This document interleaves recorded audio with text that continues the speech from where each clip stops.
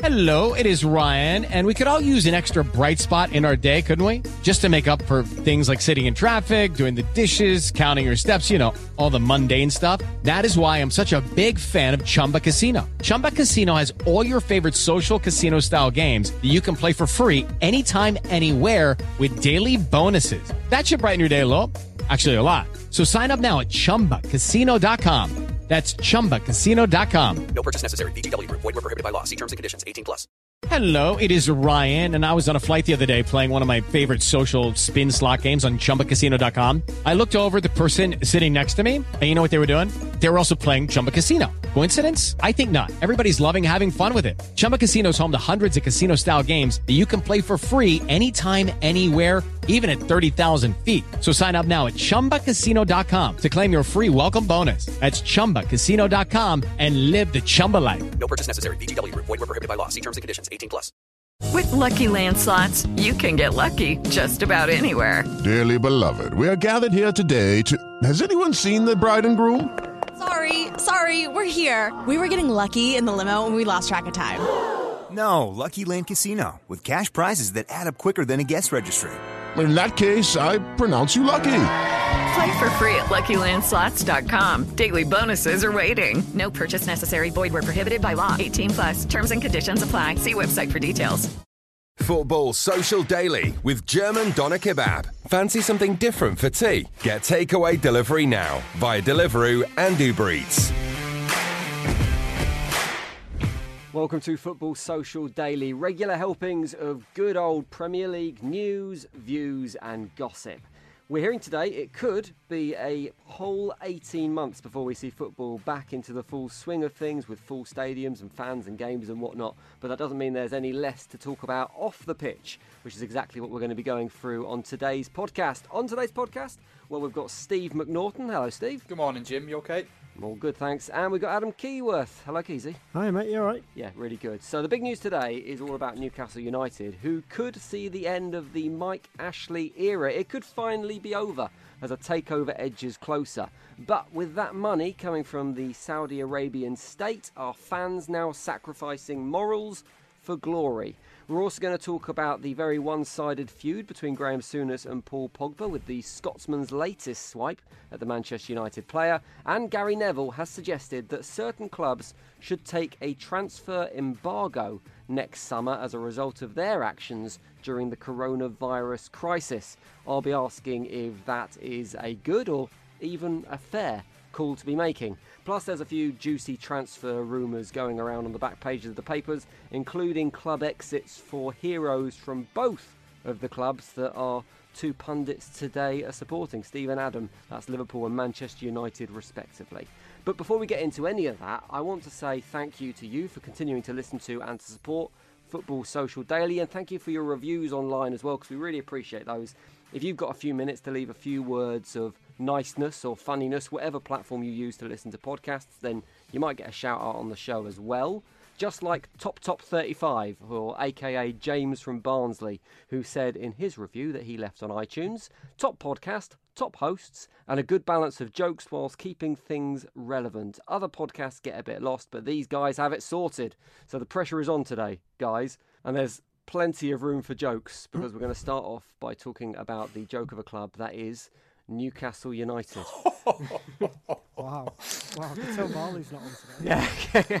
Yeah. So, Newcastle fans are going to have some mixed emotions at the moment, because there is news of a potential takeover. It's creeping closer, and they'll be buzzing about that, but they'll be gutted that they won't be able to take to the streets and celebrate the departure of Mike Ashley because of the lockdown scenario. We've been here before with Newcastle rumours. It seems like every transfer window, another one surfaces about a potential takeover. But Adam, does this one feel like it could be the real deal? It looks like it. It looks like they're finally out of the misery, but it's such a weird situation for Newcastle fans. They've wanted this forever, or what seems like forever, since Mike Ashley's been there. Marley's been banging on about this since day dot. I don't know if this is the way they've wanted it to happen, with it being the Saudi state and all that goes with that. But it's just such a strange scenario for any football fan. You get thrown all this money. And then the other question is, will they be allowed to spend it? with what else is going on with FFP and things like that. So it's a strange one. Yes, they'll be happy to see the back of Ashley, but will they be happy with who's coming in? Maybe. I think it's going to vary widely. You can already see on social media that the fans are split between, yeah, this is great, and should we really be doing this? So they can't really win, other than the fact that Ashley will no longer be their dictator-in-chief. I mean, the situation currently is that a certain bit of paperwork has been submitted to Companies House, and the bit of paperwork that has been submitted is what usually precedes a company takeover. So that's kind of the flag that's indicated the takeover might be about to happen. And for me, I mean, even the guys in charge of this takeover described Mike Ashley as volatile, and this is a Middle Eastern state describing an individual as volatile. It's like pot kettle black to a certain extent. But you never quite know with Mike Ashley. I'm not sure I'm going to quite believe it's going to happen until the Sports Direct hoarding is taken down from the stadium, Steve. Yeah, there's always that little bit of a chance that may happen. But this feels like the real deal, even though we've had plenty of false dawns in recent times, and Amanda Staveley has stuck with it, and she's been quite determined to get hold of the club for her clients. I'm very conflicted on this. I think that in one hand, I'm delighted for Newcastle fans that they'll be rid of Mike Ashley and the long suffering period will be over, because the guy's never been fully committed to the football club as far as I'm concerned. I think he's not seriously invested in the club and in the squad and back the manager properly the way he should do. And I think when they have signed players under him, I think they've been, out of desperation, really. I mean, the most recent one I can think of is Joe Linton, who's not really worked out, and he was an awful lot of money. I just think that the guy that's coming in, Prince Mohammed bin Salman, is a real piece of work. I think, you've got to be careful what they wish for, really, because this guy's track record is far from great, from a human rights point of view, and that's the big red flag for me. And also, I'm quite interested in the structure of the deal as well, because he's borrowing 150 million allegedly off Mike Ashley that he's going to pay back in instalments. So he's not actually using his own money to prop up the deal. So it's really murky. I'm not sure that this will have the impact that the Man City deal had. All them years back when the club was purchased from Thaksin Shinawatra, and which is also Staveley was involved with that deal as well, which I didn't realise. Yeah, she was involved in that. Yeah, and she's been involved in, because this Prince Mohammed bin Salman has had an interest in Manchester United in more recent times, and he's famously had a little nibble on Liverpool as well, whereas he couldn't really prove his funds to either that he had them. And but like in typical Newcastle fashion, it's going to be a watch this space, isn't it, and see what happens. Let's get the popcorn out and and hope that everything pans out the way that them fans deserve, really. I think that's a really good point there, that this deal on the surface, it's the richest man in the world, give or take anyone else that's knocking about, but he's not actually funding the deal himself.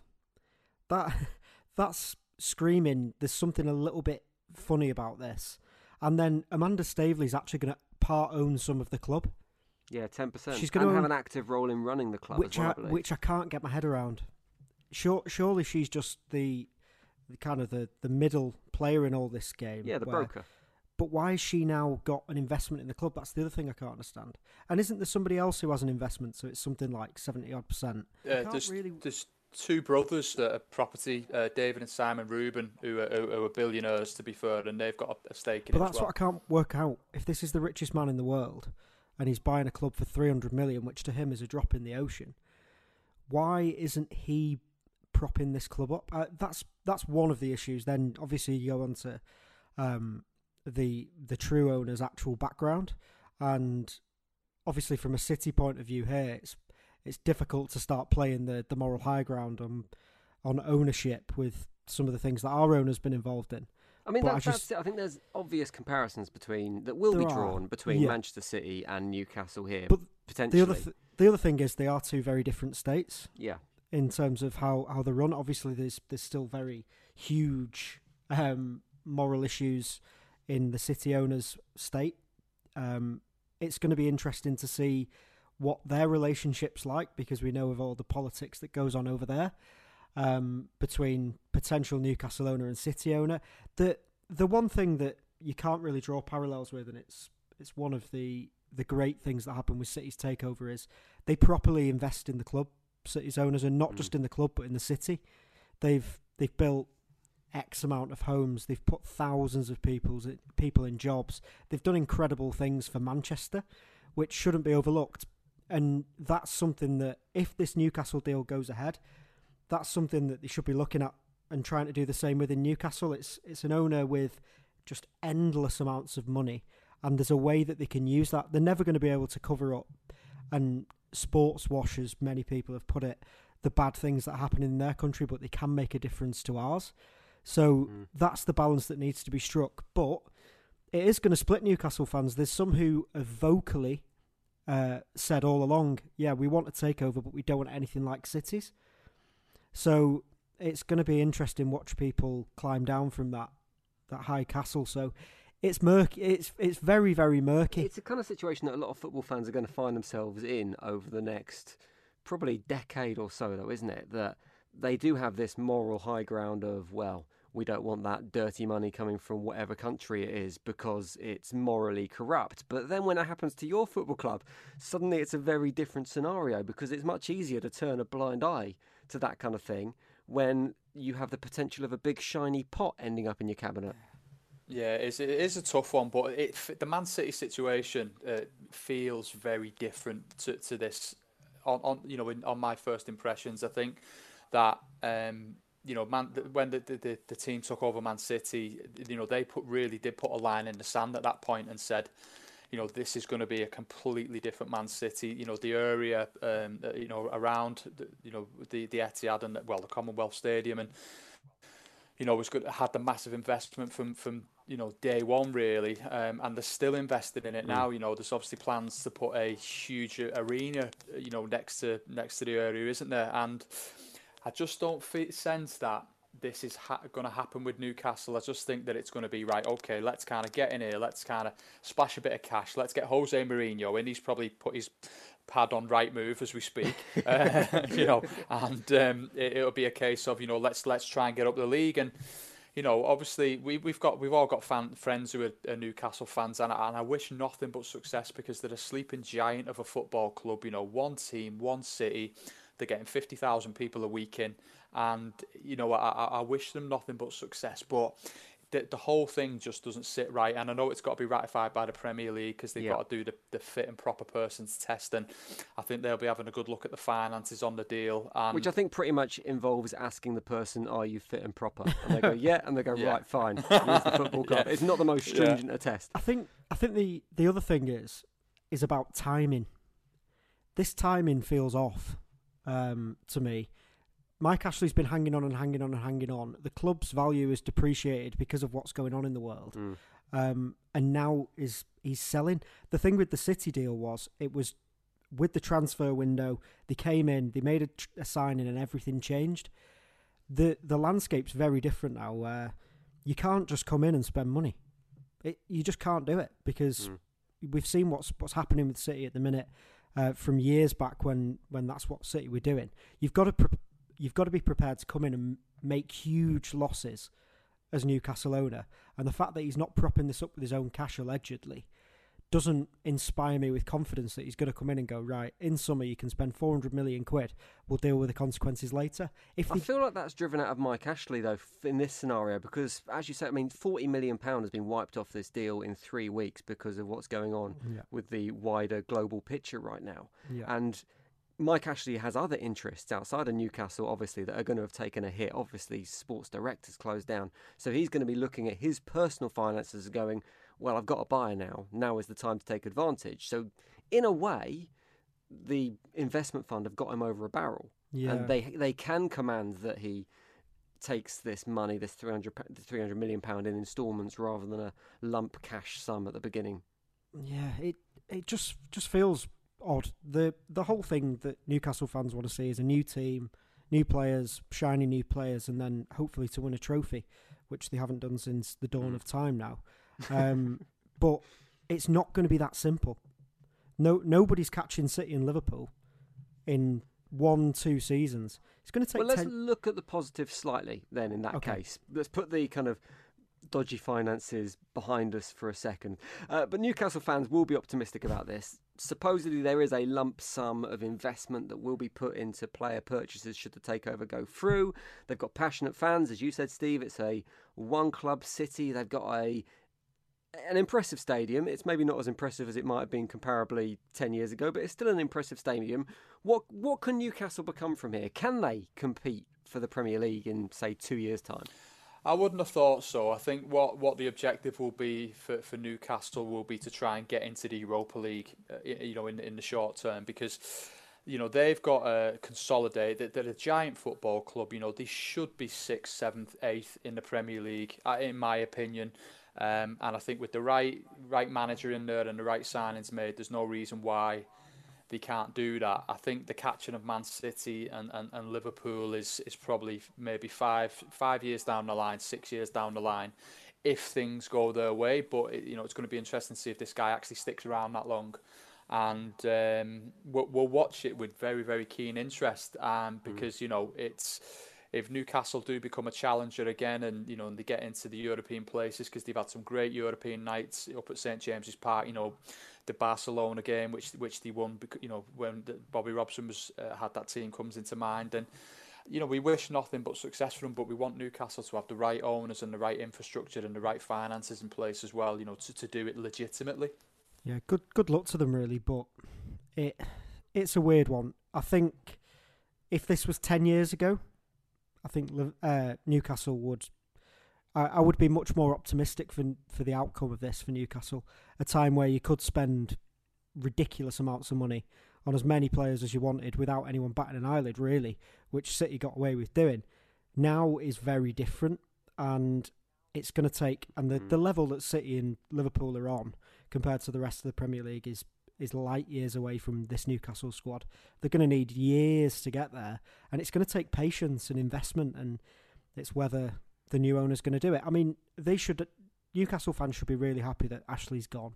He's dragged that club down and just beat them with everything he's got, because he bought that club for £150 million, something like that, and he's making a £200 million profit on it, having done absolutely nothing with the football club. So he's getting out of it scot-free, but it's just going to be very odd to watch. Like you've both said, it's an interesting one to watch from a neutral point of view, and just to see how things go. And this is also the same consortium and state that tried buying United for £3 billion, and now they're haggling over 300 million. So the other thing is, what do they want? The owners are going to have to come out and say, here's what we want from this. Do we want just to have a nice little plaything in Newcastle that we can make our own, or do you want to do what City's owners have done and say, right, this is our huge investment now, where we're going to. They've spent like £3 billion in Manchester alone. So good luck to them, and I'm sure Marley will be happy for 10 minutes until he listens to this. So fair play. I've got to say though, I think in terms of going, well, we only want morally upstanding individuals taking over football clubs in the Premier League, I think the genie is well out of the bottle on that one, whether it's Middle Eastern states or dodgy oil money or workers' employment rights, whatever it is. I think the money coming into football for a long time has been far from sparkling clean. So I just sort of think that's why my team are quite fortunate. We've got decent owners who have made the money out of sports teams, and the model that they use. But like you say, Jim, they're few and far between these days. You mentioned, Adam, that they might have problems spending that money on new players. Well, that's definitely going to be the case if Gary Neville's suggestions are taken on board. So Gary Neville has said that any club that is taking drastic financial action concerning its employees during the coronavirus crisis should face restrictions on transfers in the next window. Here's the direct quote from Neville. He says, if you are having a 30% pay cut across the board and you're talking about spending $1 billion on players, you may have to put an embargo in place. It's very difficult for players to see a transfer for £200 million a few weeks later. Essentially, what he's saying is, if you use something like the furlough scheme, for example, that sees taxpayers sub 80% of workers' wages, then you shouldn't go out and spend a shed a load of money in the summer on brand new players. Incidentally, I think the only Premier League club that is still planning on taking advantage of furlough is, in fact, Newcastle United, because the others have backed down in recent weeks. But he's kind of making a fair point, isn't he, Neville, about the morals of this, that you shouldn't spend a load of money on a transfer if you're saying that just weeks before you can't afford to pay your non-playing staff. He's spot on again. And it's becoming a recurring theme here. Where I mean, he might not be spot on in the exact idea about the embargo and whatever, but Neville has come through this incredibly well in what he's done personally and some of the things he's stood for, football wise as well. It's spot on to the point where you can't take the advantage basically of taxpayer money, which in some regards is a drop in the ocean for these football clubs. I'm not having you're having to furlough your staff to save your football club, and if you are, you have to look at your finances in a severe way. If you can then go and afford to pay 30 million quid for a player, having put all your non-playing staff on furlough, that just shouldn't be allowed. I think after this, football clubs are going to have to look at themselves financially anyway, because you heard from Burnley last week saying, we might go bust in August because of this. How are Premier League clubs going to go bust at this point? What are the actual finances that are going on behind the scenes? Because this is getting to a real crazy point where, like Neville said, if you can go and spend £200 million on a football player, but you can't pay your cleaning staff for 2 months, where do you draw the line?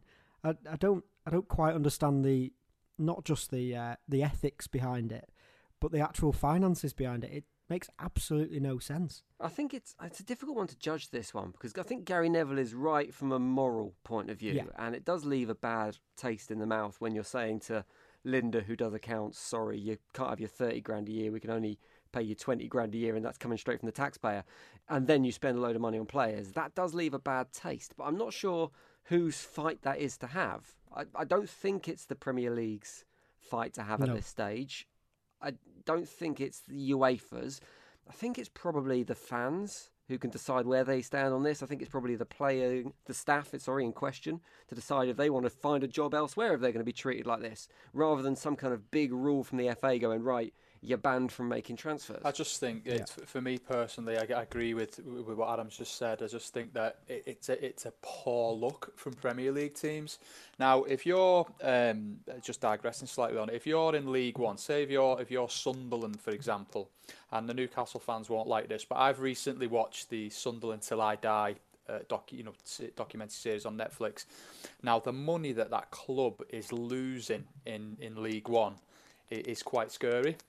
And so for someone like them to go, actually, we might have to take advantage of the furlough scheme, I kind of get that.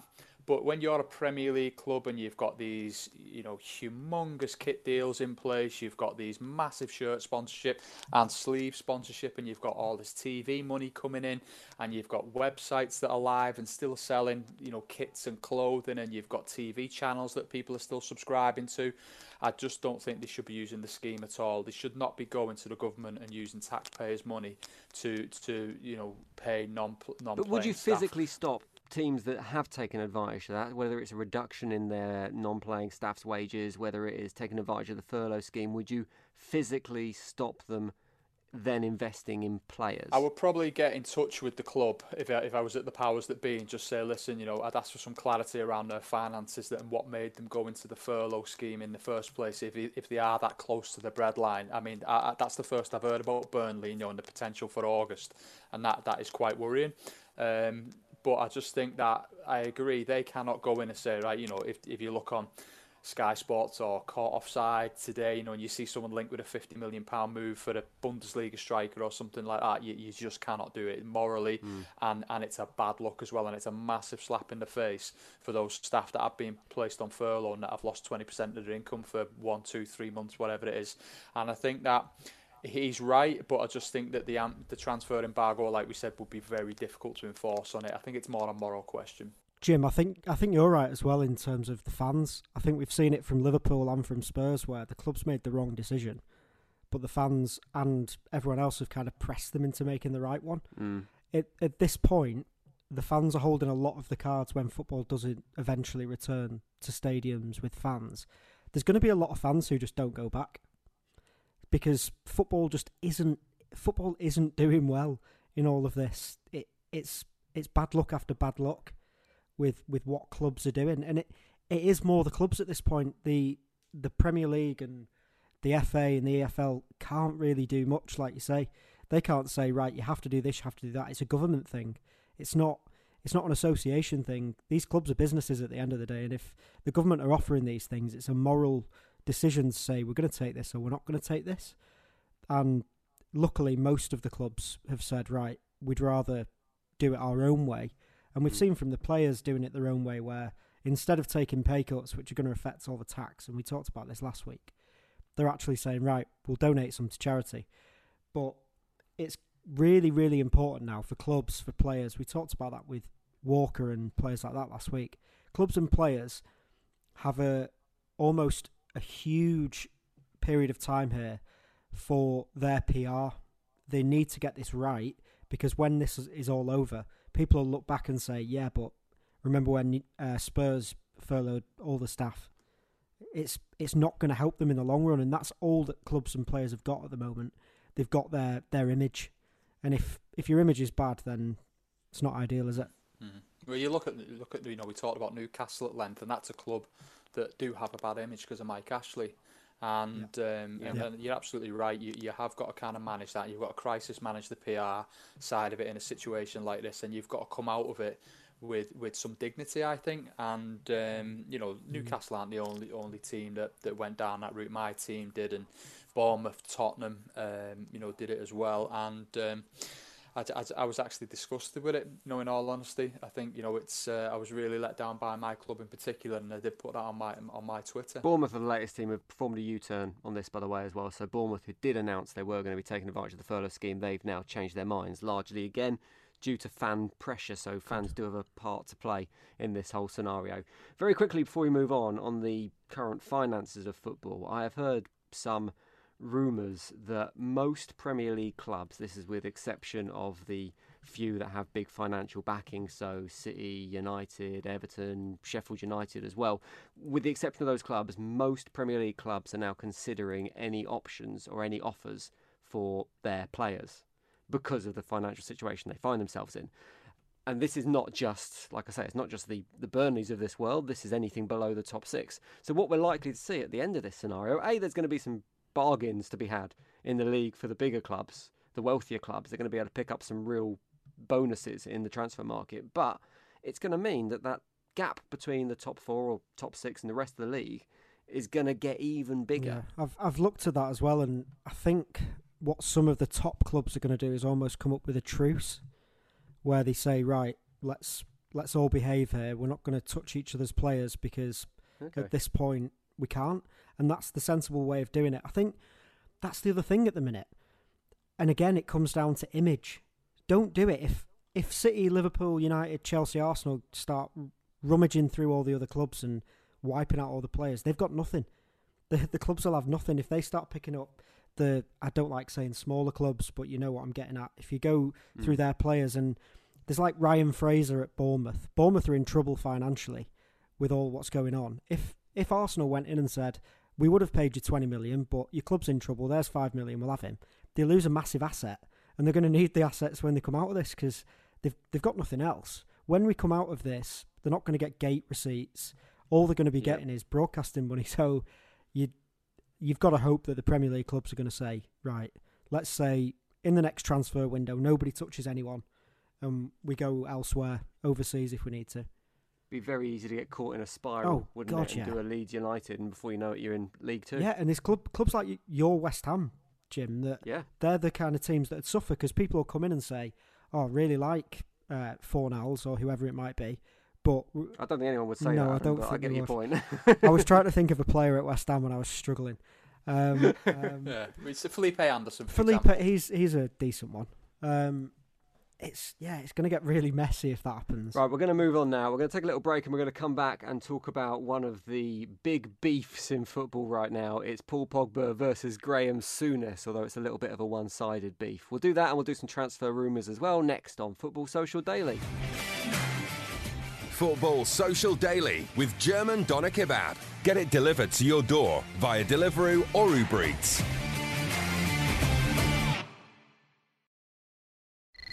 Football Social Daily. Subscribe to the podcast now so you never miss an episode. Welcome back to Football Social Daily. It's the Titanic Battle of the Ages. In the red corner, it's Paul the Haircut Pogba, and in the other red corner, it's Graham Bitter Footballing Monotron Souness, and it is round one.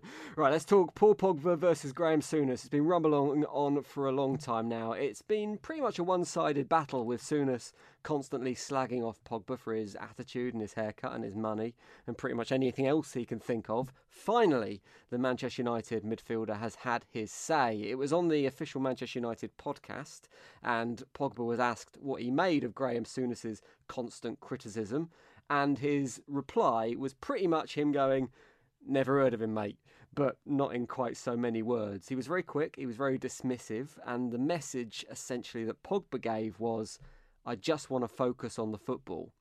That hasn't stopped Souness in wading back in with his reply. But firstly, on Pogba, it's been described by Jamie Carragher that his reaction, his statement, which he didn't say, I've never heard of Souness in so many words. He kind of went, "I understand he was a good player, but I've got no experience of him. I've not really watched him and I don't know him as a pundit." It was described as disrespectful. But for me, in reality, it wasn't disrespectful. It was just moving on. It was just kind of glossing over it a little bit.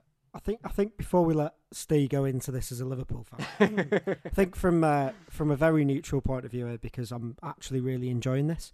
The first thing is, I can't believe that United did that. Actually mentioned him on the podcast. Knowing United as a club, they're the most shut down of clubs in terms of media and letting any lines get out. So fair play that they released that podcast. It's given us all something to kind of mull over. I think if you went and asked how old's Pogba? 23? 24? No, he's older than that now, isn't he? I thought he was more like 26. Okay, go and ask any 26-year-old who didn't grow up in England what Graham Souness won in his career. And with all respect to Graham Souness, who was incredibly successful, they might not know. And to say it's disrespectful, it's probably just A, unknowing, and B, oh, come on, who really cares? They'd probably be more likely to associate him with being a average manager at Newcastle United. Yeah, if you're of a younger generation or not a Liverpool fan or not a Blackburn fan or etc. etc. If you don't know who he is, you don't know who he is. What I think we all really want to see after this is all over is these YouTubers have all been doing these boxing matches. I think the best way now to raise loads of money for NHS charities is put them two in a boxing ring and let them just have it out, because this has rumbled on for years, or what seems like years now. So just let them have it out, or Souness can make the best U-turn and get one of Pogba's haircuts. Ah, perfect. The thing is that Souness cares about this. Pogba doesn't really care about it. It is my kind of indication. That's the way I'm reading the situation. Are you going to jump to Graham Souness's defence here, Steve? First of all, I'm going to say that if it did get in the boxing ring, I still fancy Souness now. Yeah, so to do it, because he'd bite and scratch. He is a legitimate savage. As a player, I mean, like I say, I was born in the very late 70s, and I watched that 80s Liverpool team as a young kid, especially when they go around Europe and winning trophies. And some of the stories about Graham Souness, I would not trifle with that guy, even after a triple bypass, you know what I mean? But he's the thing is with Souness, what we've got to remember here is that Souness is employed by Sky. And he's given a platform to say that type of thing, and he's probably encouraged by his employers to say that type of thing, because they've all got the things, haven't they? Jamie Carragher is quite funny, I think, as a pundit, but he does speak some sense. Gary Neville is known for being level-headed and not wrong about a lot of stuff when he's doing it. And Graham Souness has his Paul Pogba situation, which there's a lot of memes being created and doing the rounds on social media. And Roy Keane's got his, where he's just blunt and says what everyone's thinking. So they've all got their own USPs, if you like. And I think that's where this has come from. And I think, is Souness right to criticise some of the performances that Pogba's put in a Man United shirt over the years for the amount of money that they paid for him. I think it was 90 million quid, wasn't it, that they paid to bring him back. He's probably within his rights to say those things, and that, but it's like a snowball. It's gathered quite a bit of momentum, and it's got a bit out of hand now, and I just think that the whole thing needs to go away before it gets a bit worse, and we've had a lot of fun out of it, and I think that, you know, Pogba's responded in a correct manner where he's been quite, you know, what's the word, quite chilled out about it, hasn't he? And he's said something that on the podcast that is probably reflects where he is on the whole situation, and Souness is probably driven by his employers and his own kind of need for airtime and validity to, you know, with the viewers on Sky. And I think we've had some fun with it, but I'm getting a bit bored of it now. It's getting to the point where it could get a bit weird. There was a bit of a strange flex from Souness, though. There's one more bit of fun we can have out of this, because he said when he heard this criticism, I'm using that word, like Pogba said something negative about him, he didn't, but when he heard Pogba's response, he said, I'm going to refer to the oldest phrase in football, put your medals on the table, or words to that effect, which is a really weird thing to say, because, yeah, Graham Souness has got 15 winners' medals, but Pogba's got 11. He's much younger. He's only halfway through his career, and Pogba's got a World Cup winners' medal in his collection, whilst Souness has got like a second division title and a few league cups. Wow. Big stuff. He's got some good stuff as well. No, he's got some good stuff as well, but he's counting those amongst his 15. So it's a weird thing to do, isn't it, to kind of have that flex. To a World Cup winner who scored in a World Cup final, you can't use the, go on, get your medals out there, mate. It's a bit silly, because I reckon he said it, Souness, and then went, oh no, what have I done? It's one of those where he said it because someone's wound him up, and he knows straight away, oh, this is going to come back, isn't it? Yeah. Again, this is Sky giving Souness the airtime and making him look silly for me. They're making him look silly because it's getting ridiculous amounts of views, and they can't get views in any other way at the minute because there's nothing happening. So what better thing to do than, let's spark up Souness versus Pogba round 412. So let's say to Souness, right, we're going to stop doing these Skype calls, we're going to give you a break. Just get him out of the way, because it's damaging him now. It's as funny as it is, and as much as I find Souness very irritating, it almost looks a bit silly. Like he had his He's becoming a meme, isn't he, almost? Yeah, he had his AirPods in upside down, and the whole thing is just like, come on. You're making an older man look a little bit silly now. I think the whole shame of this, and no one's taken into consideration poor Jamie Redknapp's feelings, you know, because he sat around Jamie Carragher, Graham Souness, Roy Keane, and Gary Neville, these guys who have a boatload of honours between them, and he's got very little in his career. and nobody actually cares about him because he hasn't got, like you said, one of those niches. He needs to start hating a player, or really liking a player like Harry Redknapp with Lampard. Yeah. Let's do that.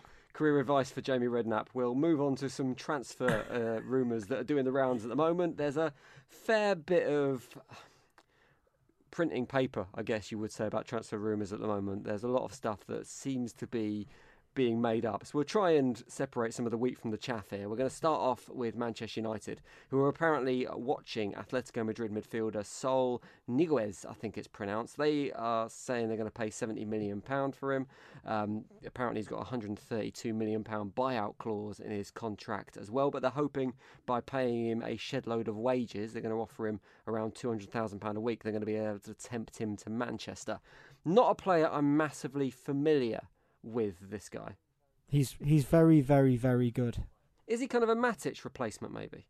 He's better, more creative, but I think your opening line with this might just be printing paper. It might just be that. I'm hoping it is, because he's an extremely good footballer, and he's one that City were linked with last summer.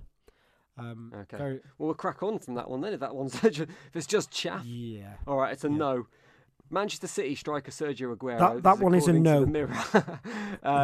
His former side, Independiente, are increasing their efforts, is the quote, to try and bring him back from Manchester City.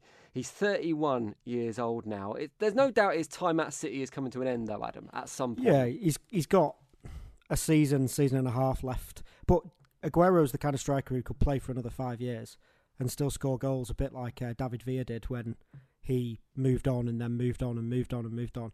Aguero will score goals wherever he goes, but he's not at this point, having got 16 Premier League goals this season in 22 games. He's not going to jack it in and go back to an emotional move to Independiente. Not yet. I think he could well end up back there, just not yet. Do you think there'll be almost a crossover period between him and whoever his replacement is? Because it felt like that was the idea with Jesus. At some point, he was going to come in and pick up the mantle. That's not quite happened. So do you think City at some point will identify the next Aguero and there'll be this kind of like handing over, this crossover period? I think it'd be next summer. It won't be this summer, especially with everything going on. It wouldn't have been anyway. He's got a contract to the end of 2021. And what City like to do with basically the spine of the team over the last 10 years, Kompany, Yaya, Silva, Hart being a very different one, Zabaleta, is they'll let them run the contracts down rather than get them a move that's going to make us 10 million quid. Instead of doing that, they'll do what they're doing with Silva. Silva's contract runs out in 2 months, which is extremely sad. But he's going to go on a free, probably go to America for a year and then back to Las Palmas where he started his career and have that emotional return.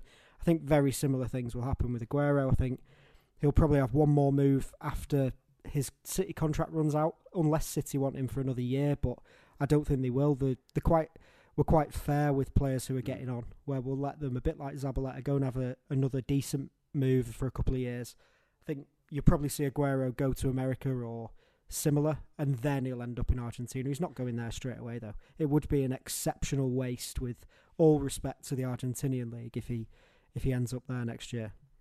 A player at the other end of his career is Ajax midfielder Donny van de Beek, who he's 22 now. He's been linked with Real Madrid. He's been linked with Manchester United.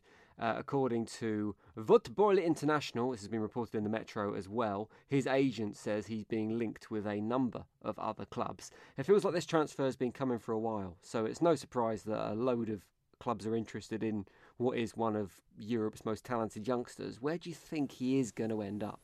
I think he might end up in the Premier League. I think someone might take a bit of a punt on him and bring him to the Premier League. He's a very, very talented player. I think that he will cost a chunk of money, so I think that rules out quite a lot of clubs buying him. And proven Champions League pedigree, with that Ajax team, that young Ajax team, and a regular Dutch international, scores goals, very creative, decent pace on him, and he's got a good work ethic on the pitch as well. So I just think that he'll be probably 50-60 million quid of someone's hard-earned money, and he'll make an impact wherever he goes. I think I'd really like to see him in the Premier League and hopefully not at Man City. Feels like this is the year he's going to move on, Adam, doesn't it? It feels like at this stage in his development, it's time to take that step.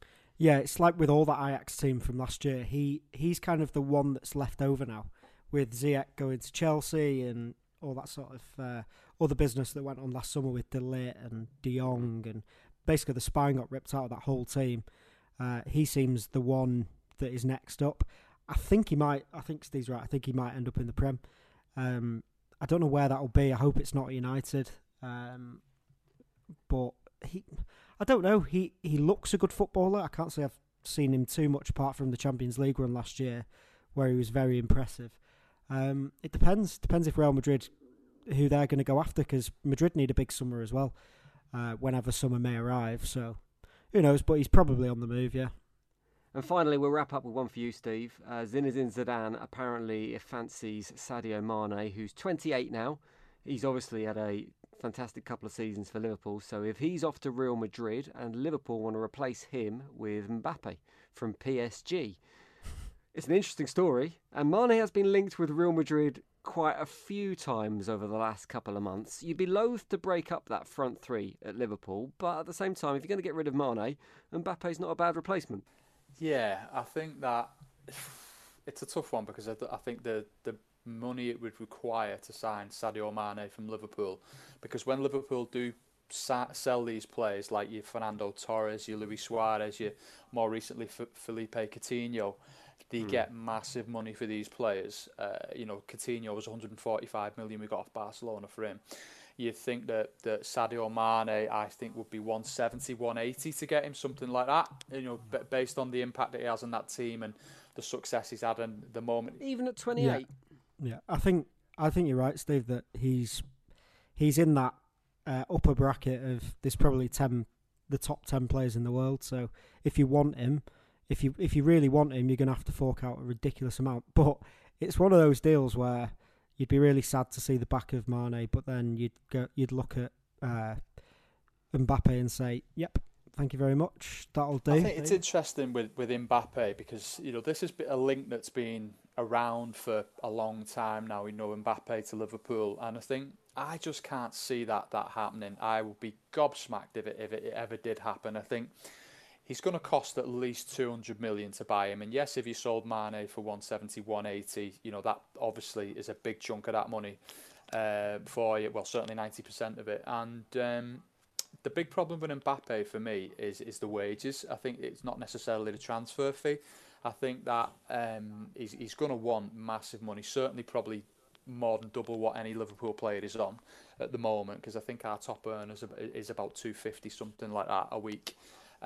So Liverpool would have to shatter their wage structure, and also I think there's a question of financial fair play around doing a deal like that for a club the size of Liverpool. So there's all kinds of moving parts, and then I'm hearing that obviously Liverpool have a new kit deal coming in, the biggest kit deal in Premier League history in summer, and that Nike might be open to funding some of that deal and paying some of Mbappe's wages because he is a Nike athlete. So who knows? But I would be very surprised if Sadio Mane left Liverpool. He's really happy at the club.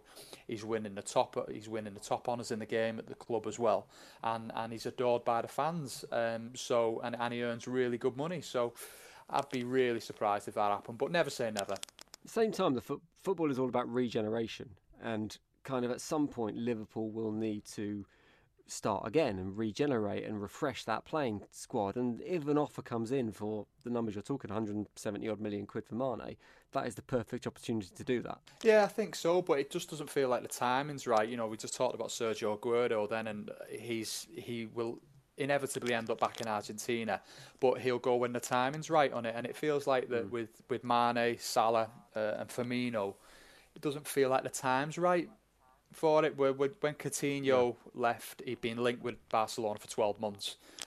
Same with Luis Suarez as well, and Torres was let down by Hicks and Gillette at Liverpool, and he was lied to because the investment in players that was promised never happened, so he really wanted to kick on. And it doesn't feel like this is at that stage yet where there's real concrete or foundations to it. Maybe next year, I don't know, but I think with the coronavirus situation and finances in football, I'd be surprised if anyone's spending 170, 180 million pounds on a player come August, September. Yeah, I think you're right in that regard as well, and you can tell when you can almost tell when someone's going to go unless it's the biggest shock around. It's a bit like with Sane at City. The rumours won't go away. His agent's doing that thing that agents do where you kind of know the player's going to go, and then it's time to cut ties. But with Mane, you haven't really seen any of it. And I think the other thing is, with that front three, you kind of have a cycle for more than just 2 seasons. That front three gets 3-4 years, and then, one of them will go, but then you replace them. The thing with Mbappe is, as well, whoever ends up signing Mbappe, if they do from PSG, it has won. You may as well just say that. They have just won it all, because he's still so young and he's just the most incredible footballer. He's someone I'd love to see at City, but again, the wages are the issue. Premier League clubs aren't quite, they're not quite like La Liga clubs in terms of wages, and we know he's going to demand at least 300 grand, 350, and nobody pays that in the Premier League really for anyone, so that might put a lot of clubs off. But he is one of those generational players, so. Right, that is it for Football Social Daily for today. Adam, Steve, thank you very much. Cheers, guys. Thank you. Before we go, and remaining with Liverpool, we just need to say that our thoughts are with the whole of the football club today, and in particular the family and friends of the men, women and children who lost their lives at Hillsborough 31 years ago today. That's 96 football fans that will never be forgotten, and that's on behalf of everyone at Football Social Daily. And we'll see you next time for the next podcast. Football Social Daily with German Doner Kebab. Slow cooked, succulent meats delivered fast to your door. Search for us via Uber Eats and Deliveroo. Hello, it is Ryan, and I was on a flight the other day playing one of my favorite social spin slot games on ChumbaCasino.com. I looked over at the person sitting next to me, and you know what they were doing? They were also playing Chumba Casino. Coincidence? I think not. Everybody's loving having fun with it. Chumba Casino is home to hundreds of casino-style games that you can play for free anytime, anywhere, even at 30,000 feet. So sign up now at ChumbaCasino.com to claim your free welcome bonus. That's ChumbaCasino.com and live the Chumba life. No purchase necessary. VGW. Void where prohibited by law. See terms and conditions. 18+. With the Lucky Land Slots, you can get lucky just about anywhere. This is your captain speaking. We've got clear runway and the weather's fine, but we're just going to circle up here a while and get lucky. No, nothing like that. It's just these cash prizes add up quick. So I suggest you sit back, keep your tray table upright, and start getting lucky. Play for free at LuckyLandSlots.com. Are you feeling lucky? No purchase necessary. Void where prohibited by law. 18+ terms and conditions apply. See website for details.